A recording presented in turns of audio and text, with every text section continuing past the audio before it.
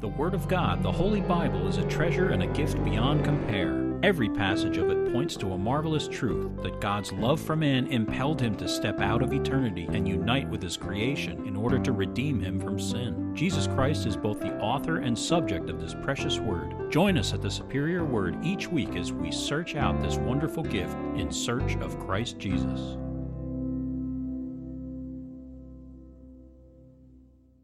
Psalm 1. Blessed is the man who walks not in the counsel of the ungodly, nor stands in the path of sinners, nor sits in the seat of the scornful. But his delight is in the law of the Lord, and in his law he meditates day and night.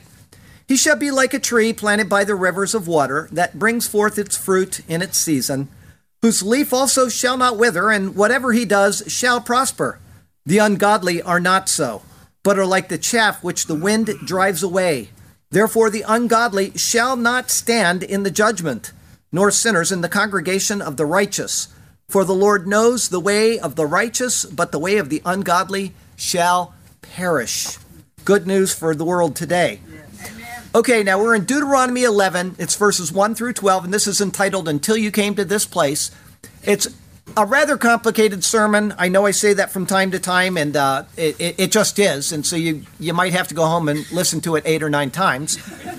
Secondly, my Hebrew is not the best in the world, and now we have 2 more Jewish speakers, or at least one of you 2, I know, Hebrew speakers, and so it's additionally embarrassing on me today. So be merciful to me as I mispronounce a couple of the words, because there's just a couple words that are rather complicated here, but we'll go ahead and get started. It's Deuteronomy 11, verses 1 through 12. Therefore you shall love the Lord your God and keep his charge, his statutes, his judgments, and his commandments always. Know today that I do not speak with your children, who have not known and who have not seen the chastening of the Lord your God, his greatness and his mighty hand and his outstretched arm, his signs and his acts which he did in the midst of Egypt to Pharaoh king of Egypt, and to all his land, what he did to the army of Egypt, to their horses and their chariots, how he made the waters of the Red Sea overflow them as they pursued you, and how the Lord has destroyed them to this day, what he did for you in the wilderness until you came to this place, and what he did to Dathan and Abiram, the sons of Eliab, the son of Reuben, how the earth opened its mouth and swallowed them up, their households, their tents, and all their substance that was in their possession, in the midst of all Israel. But your eyes have seen every great act of the Lord which he did. Therefore you shall keep every commandment which I command you today, that you may be strong, and go in and possess the land which you cross over to possess, and that you may prolong your days in the land which the Lord swore to give your fathers, to them and their descendants, a land flowing with milk and honey. For the land which you go in to possess is not like the land of Egypt, from which you have come, where you sowed your seed and watered it by foot as a vegetable garden. But the land which you cross over to possess is a land of hills and valleys, which drinks water from the rain of heaven, a land for which the Lord your God cares. The eyes of the Lord your God are always on it, from the beginning of the year to the very end of the year. One of the things that I try to do in teaching, especially during weekly Bible studies, but also at times during the sermons, is to highlight the errors of various scholars. Now, this is simply not nitpicking them, but it rather serves a purpose. In knowing where the error is, one then might be able to deduce why the error was made. When Thomas Edison was confronted with all of his unsuccessful trials in making a light bulb, his response was, "I didn't fail. I just found 2,000 ways to not make a light bulb. I only needed to find one way to make it work." When a point of theology doesn't work, we can then continue searching to find what does work, what does fit, to come to a proper conclusion. Some of these scholars that I cite rank as the finest in all of church history, simply because they have several traits about them. The first is that they hold to the Word of God, at least in varying degrees, as inspired. They believe it truly is the Word of God. To be a great Bible scholar, this first precept is absolutely necessary. The next trait is that they take the Word as a unified whole. Without doing this, one cannot see how all things weave together into one large picture of the redemptive narrative. At the same time, they do their best to take what is being presented at any given time in its proper context. Just because the Bible is a unified whole, individual passages have individual contexts. Are we told to go out and build a ark to protect ourselves from the rains? No, that's a different context than we live in today. Whether people want to admit it or not, 2 Chronicles 7 verse 14 has a specific context, as do all such memorable passages. In removing the context, a pretext is then formed. Another trait of these great scholars is that they have a resource of previous scholars, good and bad alike, that they refer to and build upon. In this, they demonstrate wisdom in contemplating the efforts of those who came before them. There are other things needed to make a great scholar, but these are a good starter. But, as I said, these men refer not only to good scholars that they always agree with, but also to those who they may not agree with or who may not be so good. Even bad scholars can have good insights. As you probably know, I rank the Old Testament scholars at Cambridge at the bottom of the barrel of those I refer to each week. And yet, I refer to them each week. They do not hold to the Word of God as inspired. They constantly claim this was inserted later, this is spurious, Moses didn't write this, and so on. From this first error, all of the rest of their theology is tainted. And yet, in their time-consuming attempts to nitpick apart the Word of God, they bring forth insights that nobody else would, simply because the other scholars would not think so perversely. In this, they then miss things that would naturally not seem odd. The lesson that I give concerning such people is not to throw the baby out with the bathwater. Just because I disagree with John Calvin on major points of doctrine, because John Calvin is wrong, it doesn't mean he doesn't have great insights here or there. Our text verse comes from 2 Timothy chapter 2. Be diligent to present yourself approved to God, a worker who does not need to be ashamed, rightly dividing the word of truth. But shun profane and idle babblings, for they will increase to more ungodliness. A couple things about this text verse come to mind. First, I cringe when I see someone doing a Bible study and these words of Paul are posted on the board behind the teacher. Anyone who is teaching the Bible would be stupid to not think they were rightly dividing the word. Okay, we're going to study the Bible completely out of context today, as we always do. So, there is no need to make the claim. Secondly, it makes the arrogant assumption that he is, in fact, rightly dividing the word. But if he isn't, how would he know? However, in making the claim, even when he isn't rightly dividing, he is then saying that someone who may be rightly dividing is actually wrong, when in fact, he is actually right. Another thing about Paul's words is that we don't want to use the commentaries of just anyone. When I refer to Cambridge, it is because they are actually trained in theology, and they are schooled in the Hebrew and Greek. And further, despite not accepting the Bible as fully inspired, they do hold to proper orthodoxy in their main theological presentations. One should not follow the teachings or commentaries of those who fail to do this. As Paul says of them, such people only increase to more ungodliness. We need to first learn what is considered standard orthodoxy and then go forward. If someone doesn't teach the Trinity, for example, they teach oneness Pentecostalism, there's no reason at all to read any of their other work. They have departed from an established norm, and all of their theology will follow with this taint. Be reasonable in your theology. Be careful to not toss out what is good just because of the source. Keep things in context, and be sure, above all else, to accept the Word of God as both fully inspired and as inerrant in all it teaches. With this, you will be in the sweet spot. Such truths as these are to be found in His superior Word. And so let's turn to that precious Word once again, and may God speak to us through His Word today, and may His glorious name ever be praised. I've got 2 thoughts for you today. The first is His signs and His acts. It's verses 1 through 7. The words of this passage, especially in verse 2, are extremely complicated. After spending about an hour or so on it in the morning, later in the day, Sergio, Rhoda, and I spent more than an hour on that one verse, even going to the Dead Sea Scroll fragments to determine what is missing or wrong. In the end, the coming analysis includes our very best efforts. Also, verses 1 through 8 form a chiasm that gives us insights into what is being conveyed. In going over it, it will hopefully help you to grasp what we will be going through in those verses. And if nothing else, it reveals the rather poor nature of many translations of these verses. A very logical and orderly progression of thought is seen, but that is obscured, especially by insertion of words into verse 2 by many translations, words which are incorrect. This is our chiasm. It's from Deuteronomy 11, 1 through 8. I entitled this The Acts of the Lord.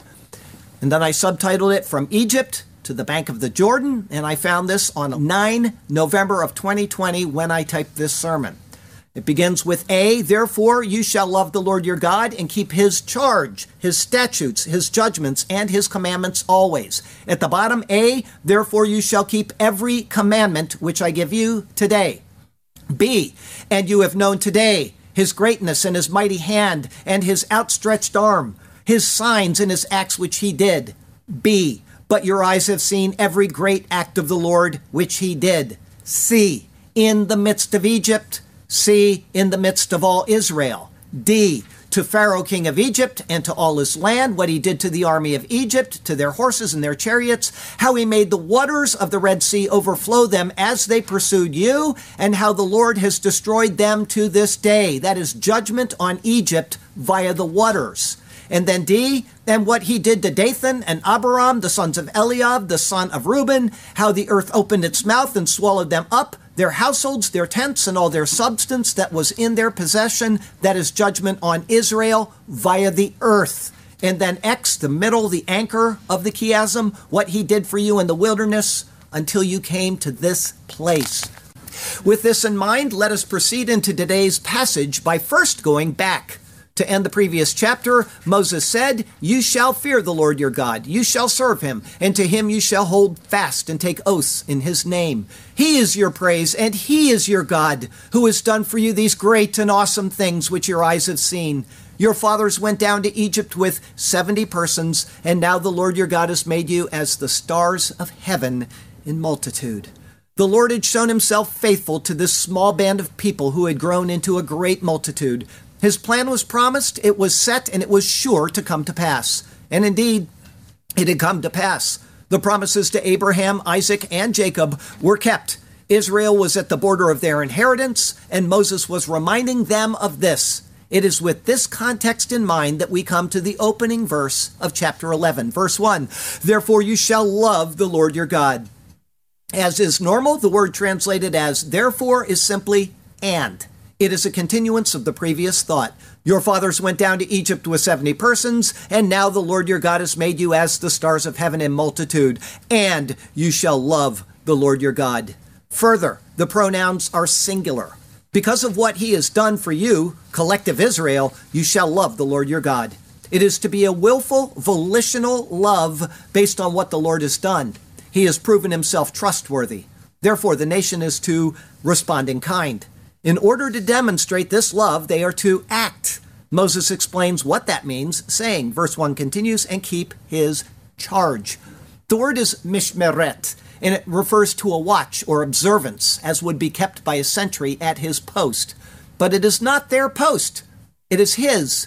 This is the only time that this mishmeret or charge is spoken of in the book of Deuteronomy. Only the horrible scholars at Cambridge even made a note of this. The other scholars wouldn't normally bother checking that out because it appears irrelevant to the narrative. The reason that Cambridge even included it was to supposedly demonstrate that the use of this word came from a priestly source and was inserted many years later. As stupid as that sounds, it is of note that they even mentioned it as only being cited here. The reason isn't because it was inserted later, but because of what Moses had just said at the end of the previous chapter. He surely uses this word now to connect it to the fact that the Lord kept his watch over the promise to the fathers and to the people of Israel for 430 years. As this was so, they were to now keep his watch, guarding what was entrusted to them. This included, verse 1 going on, his statutes, his judgments, and his commandments. The statutes are those things which are prescribed, as in ordinances. The judgments are those things which are judicially determined, in this case, as in divine law. And the commandments are those things that are spoken forth by the Lord directly or through Moses. They are binding precepts. These are to be kept, verse 1 continues, always, kal ha-yamim, all the days. As this is his charge, the people are to act in accord with the nature of the Lord and never let slip what he would be attentive to. The substance of this thought is summed up in Psalm 121, which makes a great, beautiful song in the Hebrew. He will not allow your foot to be moved. He who keeps you will not slumber. Behold, he who keeps Israel shall neither slumber nor sleep. Do you know the song I'm referring to, Sergio? Hine lo yanum. Oh, it's beautiful. Beautiful song from that psalm. It is the same thought conveyed by Jesus to his disciples in Matthew chapter 28, where he uses the same term from the Greek, pasas tas hemeras, or all the days. All authority has been given to me in heaven and on earth. Go therefore and make disciples of all the nations, baptizing them in the name of the Father, and of the Son, and of the Holy Spirit, teaching them to observe all things that I have commanded you, and lo, I am with you always, even to the end of the age. The Lord never slumbers, and he is carefully watching over his people. In response, his people are to observe his watch and be obedient to all those things that have been directed by him. Verse 2, know today that I do not speak with your children. Vidatem hayom kilo et benechem. And you all know the day, for know with your children. The words now are in the plural, you all, and they will continue in the plural through verse 9. Moses addresses all of those who had seen the events he will now relay. Also, the words of this clause lack any verb or predicate, and so a verbal thought either has to be supplied by the reader's mind, or there is simply no thought that performs an action, even though an action is implied in the structure of the verse. Various suggestions have been given, but the inserted words of the New King James Version, I do not speak, do not convey the right sense. The word spoken forth is for all. To say that he is not speaking to the children is to ignore them, something he will not do. Young's gives the most literal translation, conveying the intent much more precisely. Robert Young says, and ye have known today, for it is not your sons who have not known and who have not seen the chastisement of Jehovah your God. As you can see, an entire portion of verse 2 is then parenthetical. Offsetting the parenthetical words, it would read, and you all know today, for it is not your sons who have not known and who have not seen the chastisement of Jehovah your God, his greatness and his mighty hand and his outstretched arm. Moses is not ignoring the children, but he is saying that the children were ignorant of the events because they were not alive at that time.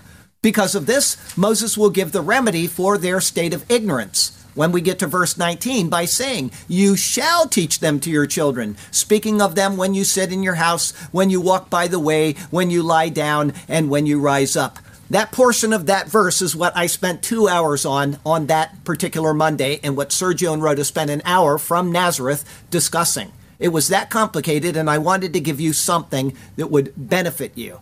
And that's why we do these sermons so minutely, is because the Word of God is precious, and we need to know what's going on. These scholars were debating what it is. They're inserting words. Some of them, as you saw at the New King James Version, is not appropriate. And we want to know why. And so what Sergio do? He went to the Dead Sea Scrolls. And this is the second time that this has happened. He went to the Dead Sea Scrolls. He looked for the fragments of Deuteronomy chapter 11.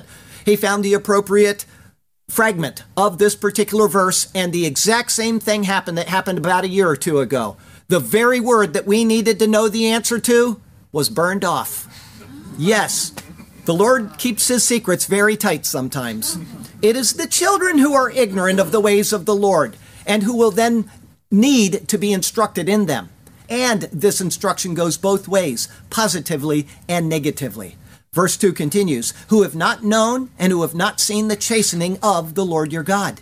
Here Moses uses a new word to Scripture, musar. It is derived from the verb yasar, which signifies chastisement through blows or wounds, leading to instruction.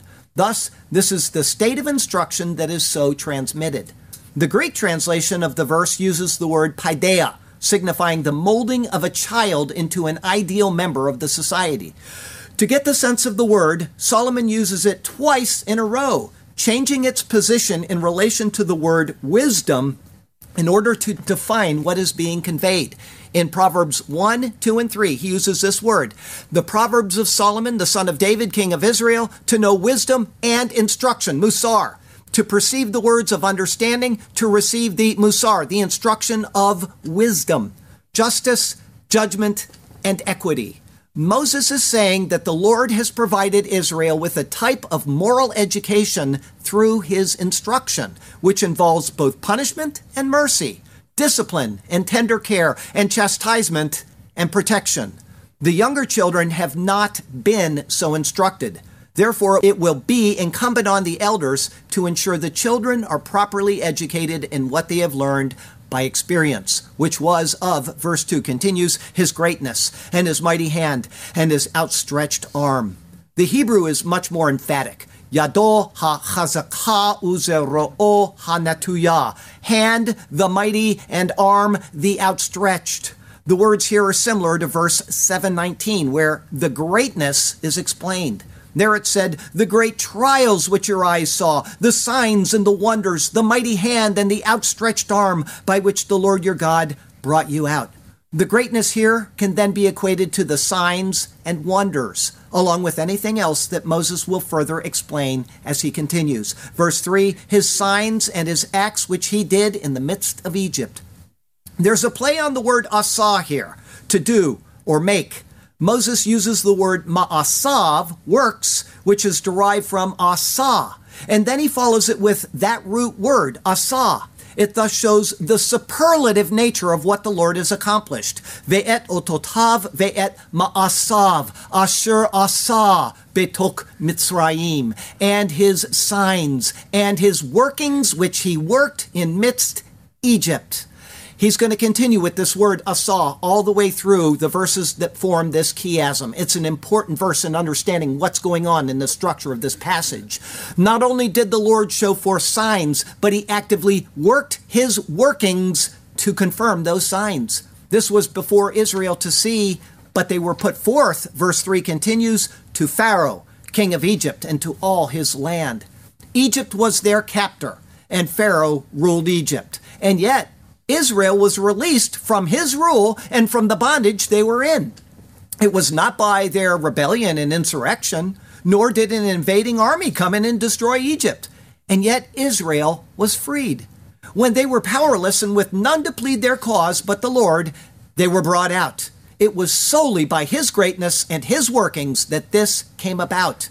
Moses reminds them now of, verse 4, what he did to the army of Egypt, to their horses and their chariots. Moses again uses the word asa, did, defining the Lord's next great act. The first was in the midst of Egypt. Moses next turns to what happened outside of the land when Egypt pursued Israel in the wilderness to the shore of the Red Sea. He reminds them of the great force that came against them, saying, Ve'asher asa lechel Mitzrayim lesusav ulerikbo, and which worked to army Egypt, to horses, and to chariots. In other words, the defenseless escapees faced an entire army that was fitted out with strong animals and with chariots. An entire group of people, completely undefended and with their backs to an impassable sea, faced this onslaught of power. They saw this with their own young and impressionable eyes, and Moses reminds them of, verse 4 continues, how he made the waters of the Red Sea overflow them as they pursued you. Without explaining the parting of the Red Sea, Moses simply treats it as a known quantity that was parted, that they passed through it, and that Egypt then followed them in.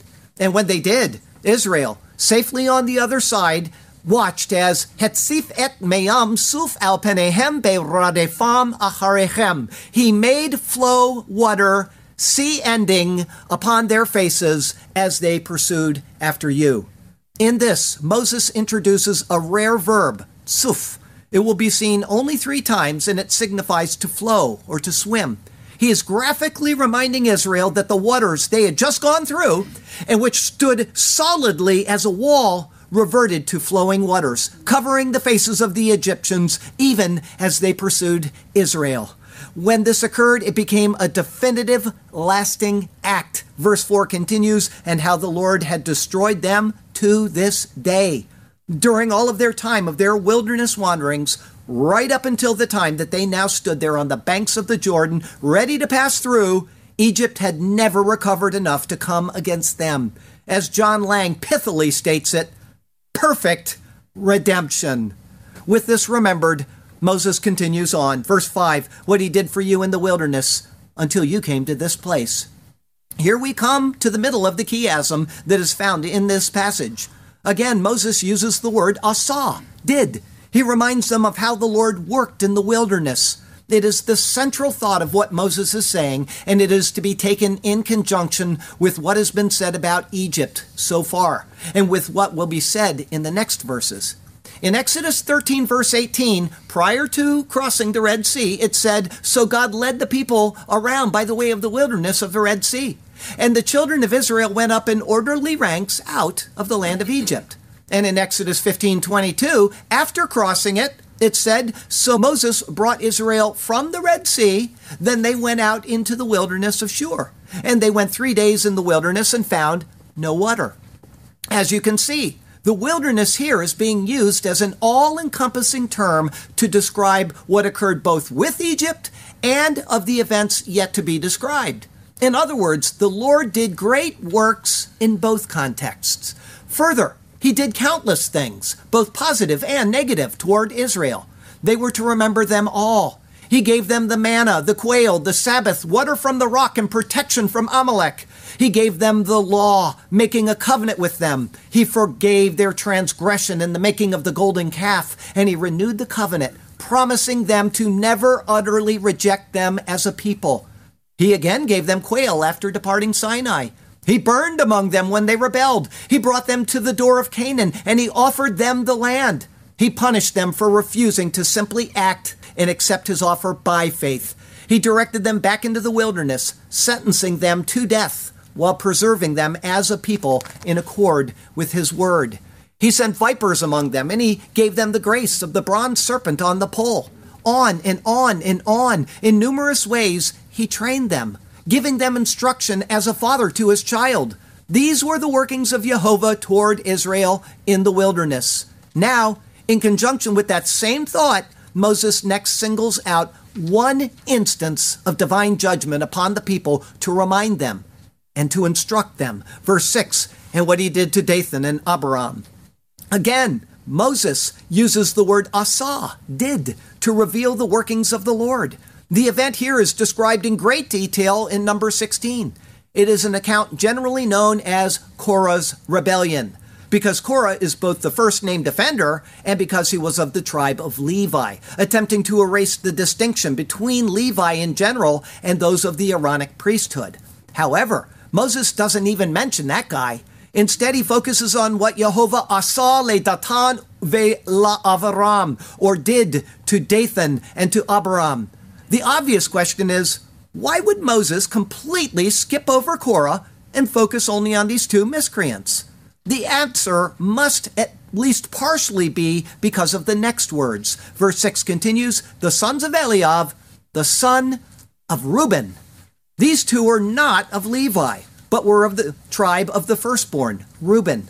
Levi was just mentioned in the previous chapter as a single unit, despite the priestly line of Aaron. There it said, at that time the Lord separated the tribe of Levi to bear the ark of the covenant of the Lord, to stand before the Lord to minister to him, and to bless in his name to this day. Therefore, Levi has no portion nor inheritance with his brethren. The Lord is his inheritance, just as the Lord your God promised him. Korah, being a Levite, only attacked the arrangement of the order and structure found within the tribe of Levi. However, Dathan and Abiram had attempted to usurp the entire structure of the leadership of the people and the mediatorial role of Levi between the people and the priests and the Lord. Because of this, Moses calls to memory how they were destroyed. Verse 6 continues, how the earth opened its mouth and swallowed them up, their households, their tents. The exciting details are found in number 16, where they focus on Korah rather than these two. Here's what it says there. Now it came to pass, as he finished speaking all these words, that the ground split apart under them, and the earth opened its mouth and swallowed them up, with their households and all the men with Korah, with all their goods. So they and all those with them went down alive into the pit. The earth closed over them, and they perished from among the assembly. Then all Israel, who were around them, fled at their cry, for they said, lest the earth swallow us up also. They went alive into Sheol and were gone, with both their households and their tents. Verse 6 continues, and all the substance that was in their possession. Here is an idiomatic expression, ve'et kal ha'ikum asher be'raglehem, and all living thing which in their feet. This is not referring to their stuff, but their people. All who followed after them and who were under their authority went down alive. The feet signify the sphere of authority. It is seen, for example, in Psalm 8. You have made him to have dominion over the works of your hands. You have put all things under his feet, the sphere of authority. These two families were utterly consumed and disappeared from Israel. However, such is not the case with Korah. The sons of Korah are noted elsewhere, including as being the author of 11 psalms. It provides a second reason why Moses refers only to these two and not to Korah. Because the descendants were not utterly destroyed along with Korah, Moses skips over the name, revealing the mercy that was found in the midst of the Lord's workings. Moses says that all of this was accomplished, verse 6 continues, in the midst of all Israel. It speaks of the entire event, but it may also give a third indicator as to why Korah is overlooked. His action was in and against Levi, of whom he belonged. The actions of Dathan and Abiram were against Levi, to whom they did not belong. Theirs was an attack against all of Israel, as all of Israel was ministered to by Levi, both Levite and priest. Therefore, the term in the midst of all Israel is doubly pertinent to them. They offended against, in the midst of, all Israel, and the judgment was complete against them in the midst of all Israel, when they were entirely wiped out from among the people. Verse 7, but your eyes have seen every great act of the Lord which he did. Here we have the completion of the thought from verse 3. They're referred to as signs and his workings which he worked, using the plural of the word ma'aseh and the word asa. Here, using the same words, but with ma'aseh singular this time, it says, Ki enechem haroot et kal ma'aseh Yehovah hagadol asher asa. For your eyes, the seers, every working Yehovah, the great, which he did. The great which he worked. Translating the word ki as but here makes all of these verses sound as if they are based on a contrast between them and what the children didn't see. But your eyes have seen every great act of the Lord. This is incorrect. Rather, it should be translated as for. For your eyes have seen every great act of the Lord. In this, it complements and it confirms that the people he has been speaking to are the ones who saw these things. What is it that will bring me life? What thing must I do to be right with my God? What will end this enmity and strife? How shall I conduct my affairs on this path I trod? Shall I stand before God and boast in what I have done? Shall I rely on my deeds accomplished under the law? Shall I reject the perfection of his Son? Am I able to stand on my own without spot or flaw? Not on a bet would I so determine to do. A single misdeed and I would be done in. I will trust in the work of the Lord, holy and true. Only through him will I be freed from the penalty of sin. Thanks be to God for Christ Jesus my Lord. Only in him will I to the judgment seat step forward. Our second thought today, a land for which the Lord your God cares. It's verses 8 through 12. Verse 8, therefore you shall keep every commandment which I command you today. And now, these words take us back to verse 1 to complement the chiasm. There he spoke in the plural, statutes, judgments, and commandments. Now he refers to them in the singular, kal ha-mitzvah, or all the commandment. It is a single, unified commandment made up of all of the various parts. In both, the force of the words is the same. Here is what you have been instructed, and these are, or this is, what you are to do. let nothing of it fail. Moses is given justification as to why they were to do as they were so instructed. Their own eyes were the seers, the witnesses of all that had transpired. They could not deny that it was the Lord who had done these things, and they were therefore obligated to respond to his kindness and judgments with respect, with honor, and with obedience. Further, in obedience to this word, there is to be a positive outcome. Verse 8 going on, that you may be strong. Lema'an techezku. Very hard for me to pronounce that one. I've tried all week. To end purpose that you may be strong. Here, the idea is that in obedience to what is prescribed, they will be encouraged or fortified in their conduct and abilities. The obvious implication is that in failing to obey, they will not be. He has just shown an example of the Lord's power to destroy an enemy nation for their sakes. He has also shown an example of the Lord's power to remove enemies from within the nation when they are disobedient. The sword cuts in two directions, and the reason for its use or for against it comes down to one thought: obedience. Moses next says, verse 8 continues, and go in and possess the land which you cross over to possess. The Lord destroyed Egypt, and he can destroy the nations of Canaan as well. They failed to believe this in Numbers chapter 14, and it cost an entire generation their lives. We'll stop right there for a second. Do you remember the typology? That was a picture of them coming to Christ and rejecting Christ. And that is now fulfilled in 2,000 years of their punishment for their rejection of Jesus Christ. If you follow the narrative in Numbers after they're leaving Canaan and going back into the wilderness, all the way through that time until where we are right now in Deuteronomy, it beautifully pictures their entire time of exile and now their reestablishment in the land of Israel, still not obedient to the Lord, but being readied for the day when they call out to Jesus. Instead of entering in back at Canaan and possessing, they were exiled into the wilderness. Moses tells them that the Lord will cause the opposite to occur if they simply accept the words and act accordingly. They will go in and they will possess, but it is conditional based on their relationship with the Lord. And once they are in the land, their remaining there is also a guarantee to continue or a guarantee to end based solely on how they perform in that relationship. Once again, I'd like to remind you, David did not uphold the law at times, did he? He did certain things that were not a part of the law, and yet the Lord counted him as a righteous individual because he was circumcised in the heart. This relationship under the law comes down to faith and faithful obedience. And if you obey to the end of the world and don't have a heart for the Lord, it doesn't mean doodly squat. And that's evidenced in the Pharisees at Jesus' time. They were meticulous with the law, and they couldn't have cared at all about the Lord. It was a self-righteous based system. Verse 9, and that you may prolong your days. Ulema'an ta'ariku yamim. To end purpose, you may prolong days. In obedience, the days will be prolonged. In disobedience, the opposite will be true. And this prolonging of days is, verse 9 continues, in the land. It does not say in the land. Rather, it says al-ha-adamah, upon the ground.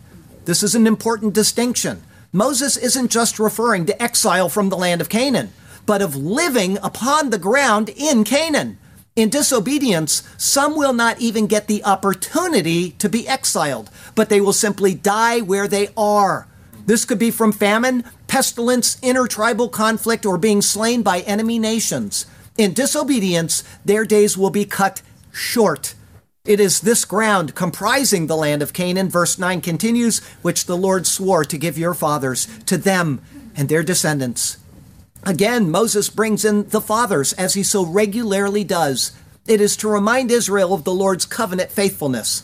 And that covenant faithfulness then extends to their descendants. The land is Israel's inheritance. It is given to them, but the possession of it is conditional, both for individuals and for the nation. The promise stands, but it is based on performance. Israel must accept this, but as an enticement, Moses then again says, verse 9 continues, a land flowing with milk and honey. It is the second of 6 times that he will remind them of the quality of the land. The blessings are there, and they await Israel, if only Israel will heed. Here, the word for land is eretz. In this context, it speaks of the land as a whole. With that in mind, Moses continues with the marvelous description of what Canaan is like. Verse 10, "For the land which you go to possess is not like the land of Egypt." The words now go to the singular. Moses is speaking to the nation. The land which you, Israel, go to possess is not like the land of Egypt. Your singular land is so much better than that land. Verse 10 continues, "From which you have come." Only in this clause of this verse does it again go to the plural. Asher yesetam misham, which you all have come out from. Moses is being precise, probably waving his hand across the multitudes and acknowledging the great number of Israel who are there before him. He then returns to the singular, saying, verse 10 continues, "Where you sowed your seed and watered it by foot as a vegetable garden." In this, Moses reminds the people what it was like in Egypt. There was little rain, and so the water source was predominantly from the Nile and any canals that flowed from it. From there, the water had to be carried in buckets by foot, or smaller channels could be dug out with spades with the foot pressing them into the earth, or even some believe that this could be referring to pumping wheels that were powered by foot in order to bring up the water. No matter what, it was a laborious task to have water brought into one's property in order to water the vegetable garden. And this is a new word in Scripture, yarak, coming from yerek, meaning green. Thus it speaks of the vegetable, the herb, and so on. Instead of the laborious labors of Egypt, Moses says, verse 11, "But the land which you cross over to possess is a land of hills and valleys." Again, Moses returns to the plural, which you all cross over to possess. He is playing on what he just said. You all have come out from Egypt, and now you all are going to cross over to possess. Scholars love to try to find contradictions and error in this, saying, oh, the plural should be singular and the singular should be plural. There is no error in the text. It is alive and it is vivid. This land isn't at all like Egypt. There are hills and valleys, and it is this land, through the constant watchfulness and caring providence of the Lord, verse 11 continues, which drinks water from the rain of heaven. It is, at the same time, a note of joy and a note of warning. Little effort will be needed to raise an abundance of crops. Trees will grow without care. Abundance will flow down from the hills and into the valleys. There will be joy and delight because the Lord sends the rains. If you don't know that, go read the book of Ruth. And yet, it is the Lord who sends the rains. Without his open hand of grace, there would be no water at all, not even by foot. The land itself is brought alive, or it is brought to its end through the Lord's care of it via the rains. And that care was based upon Israel's obedience to his word. The notable effects of this condition are to be seen in our closing verse today. For now, Moses continues with his words. It is verse 12, a land for which the Lord your God cares. It reverts to the singular, your singular God. He is Israel's God, and Moses says he doresh, or seeks after the land. His eyes search it out, he observes it, and he cares for it. As Canaan is typical of entrance into Jesus Christ, and thus the heavenly promise, the words of Jesus are clearly seen in this verse. I go to prepare a place for you. And if I go and prepare a place for you, I will come again and receive you to myself, that where I am, there you may be also. And where I go, you know, and the way, you know. The Lord cared for Canaan for the sake of Israel. He likewise has a place prepared for his people, which he has tended to. Both require crossing over the Jordan, meaning demonstrating faith in the Lord. In this, the land is received. As for the earthly Canaan, Moses says, finishing up verse 12, the eyes of the Lord your God are always on it, from the beginning of the year to the very end of the year. Both clauses of that particular part of the verse are idiomatic. The meaning of the first is that the Lord is attentive to it as if he was sitting there and watching it, never taking his eyes off of it. The meaning of the second clause is that this wasn't just continuous, but it was unceasing. The beginning of the year comes at the ending of the previous year. And so there is never a time that the Lord is not searching out the land. But this is, like the other words, a double-edged sword. There is no place and no time that his eyes are not on the land. As this is so, then they are also on the people of the land. Their actions are what will drive the Lord's response to how he treats the land. This is seen time and time and time again throughout the rest of the Old Testament, as the rains come or were withheld. And at times, the coming of rain was a judgment as well, such as in 1 Samuel 12, verse 19, when rains came during the harvest, a very bad time to have rains. You can't harvest if there are rains, because the people had rejected the Lord. The people's response to Samuel was, "Pray for your servants to the Lord your God, that we may not die, for we have added to all our sins the evil of asking a king for ourselves." Imagine it. The people wanted to reject the Lord as their God and have a king over them. And then when their true king came, they rejected him. The irony is palpable running through the Bible.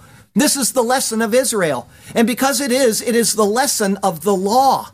When one is under law, he must be obedient to that law. And failure to heed sin is the result. And with the coming of sin comes the sad expectation of judgment.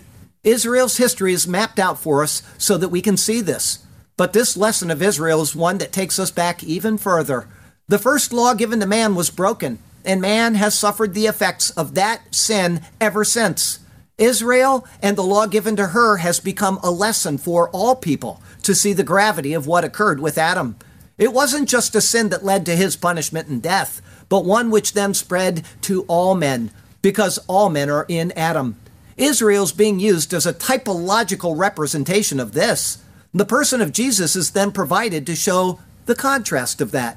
Adam failed. Israel is given to reveal the magnitude of that. And Christ, the second man and the greater Israel, came to show us how to be released from this huge yoke we carry. Unlike Adam, he never sinned. Unlike Israel, he fulfilled the law. And because of this, the beauty of God working in Christ Jesus is then made available to us all. He is the release from the condemnation that we all bear. He is the lifter of the yoke and the granter of new life, eternal life.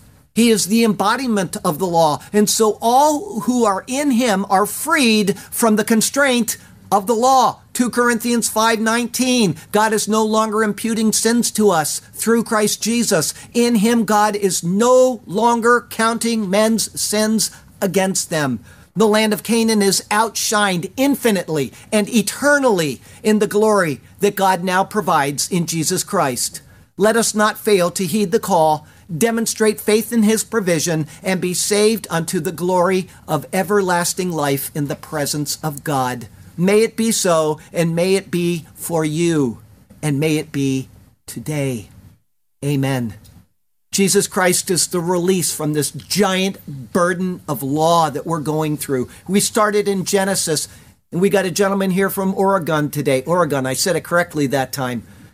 He said he's loving the Genesis sermons because Christ comes out of every single passage. It's just filled with it. Exodus does too. Leviticus even more. It's unbelievable how many pictures of Christ are in Leviticus.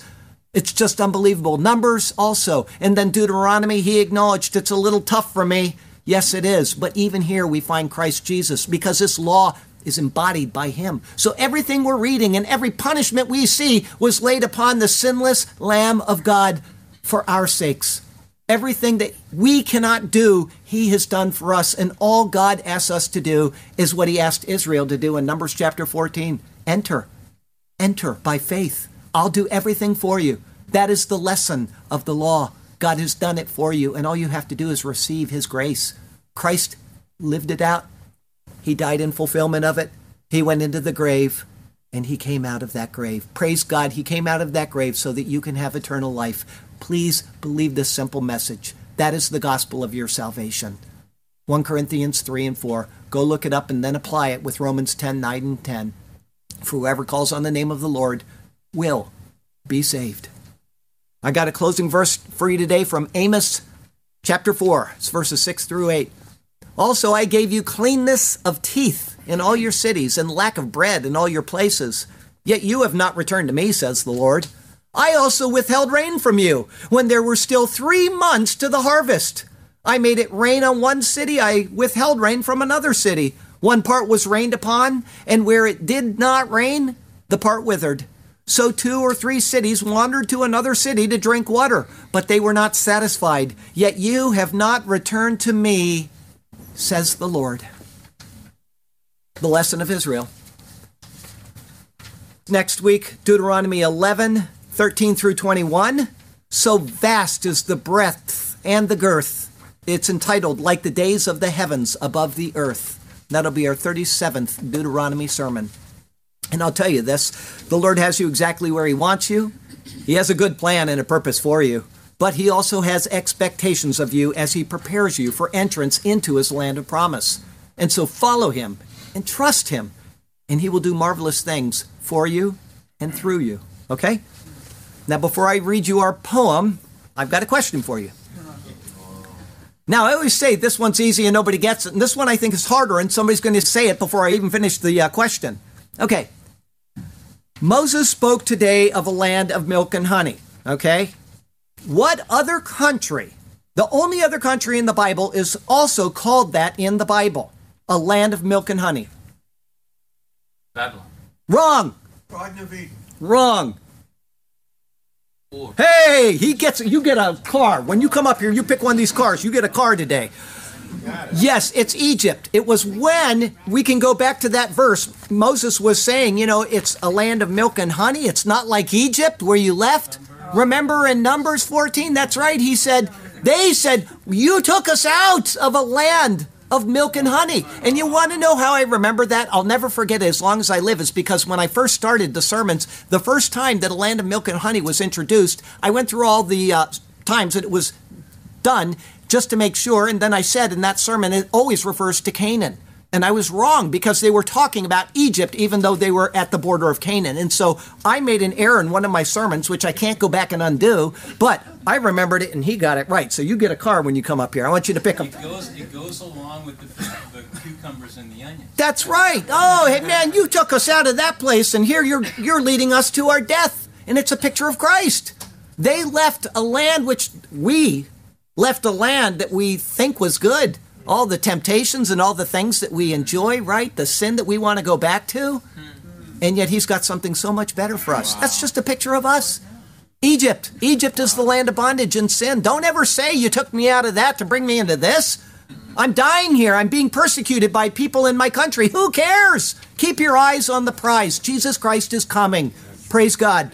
Okay, I've got a poem for you, and then we'll take communion. And guess what? I got a surprise for you that he doesn't know about. Because he's leaving next week, he gets to do communion today. I didn't even ask. He has no choice in this matter. He's been ordained as a minister of the gospel of Jesus Christ. He can give communion. Until you came to this place. Therefore, you shall love the Lord your God and keep his charge. That always pays. His statutes, his judgments, and his commandments, always.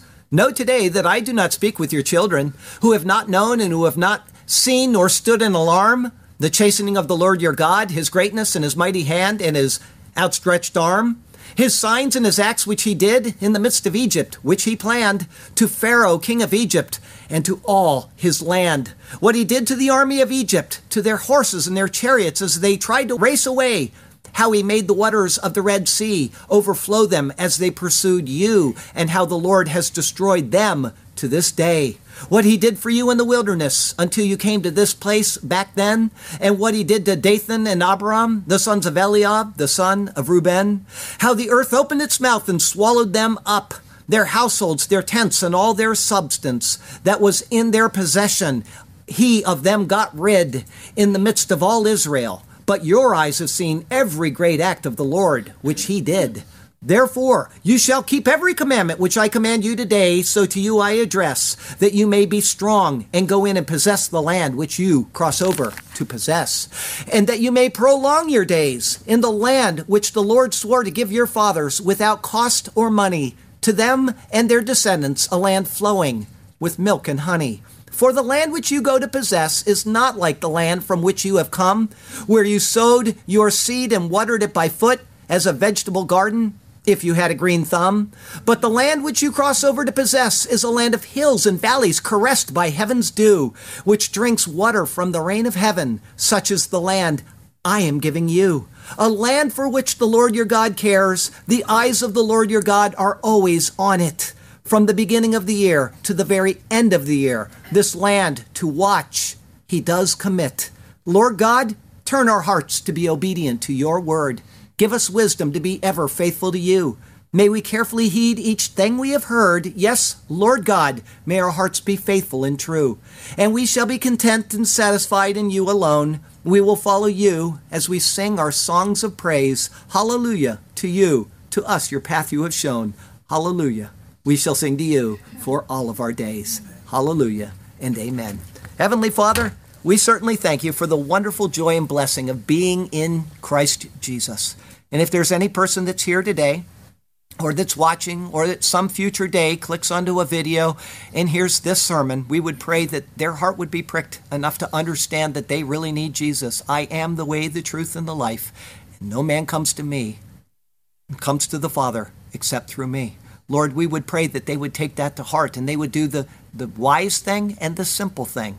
Set aside their pride, set aside their self, and just come to the throne of grace through the cross of Calvary, through our Lord Jesus, who did all these things for us. We pray this, that they will be saved, that they will be built up in you, and that you will be glorified in them.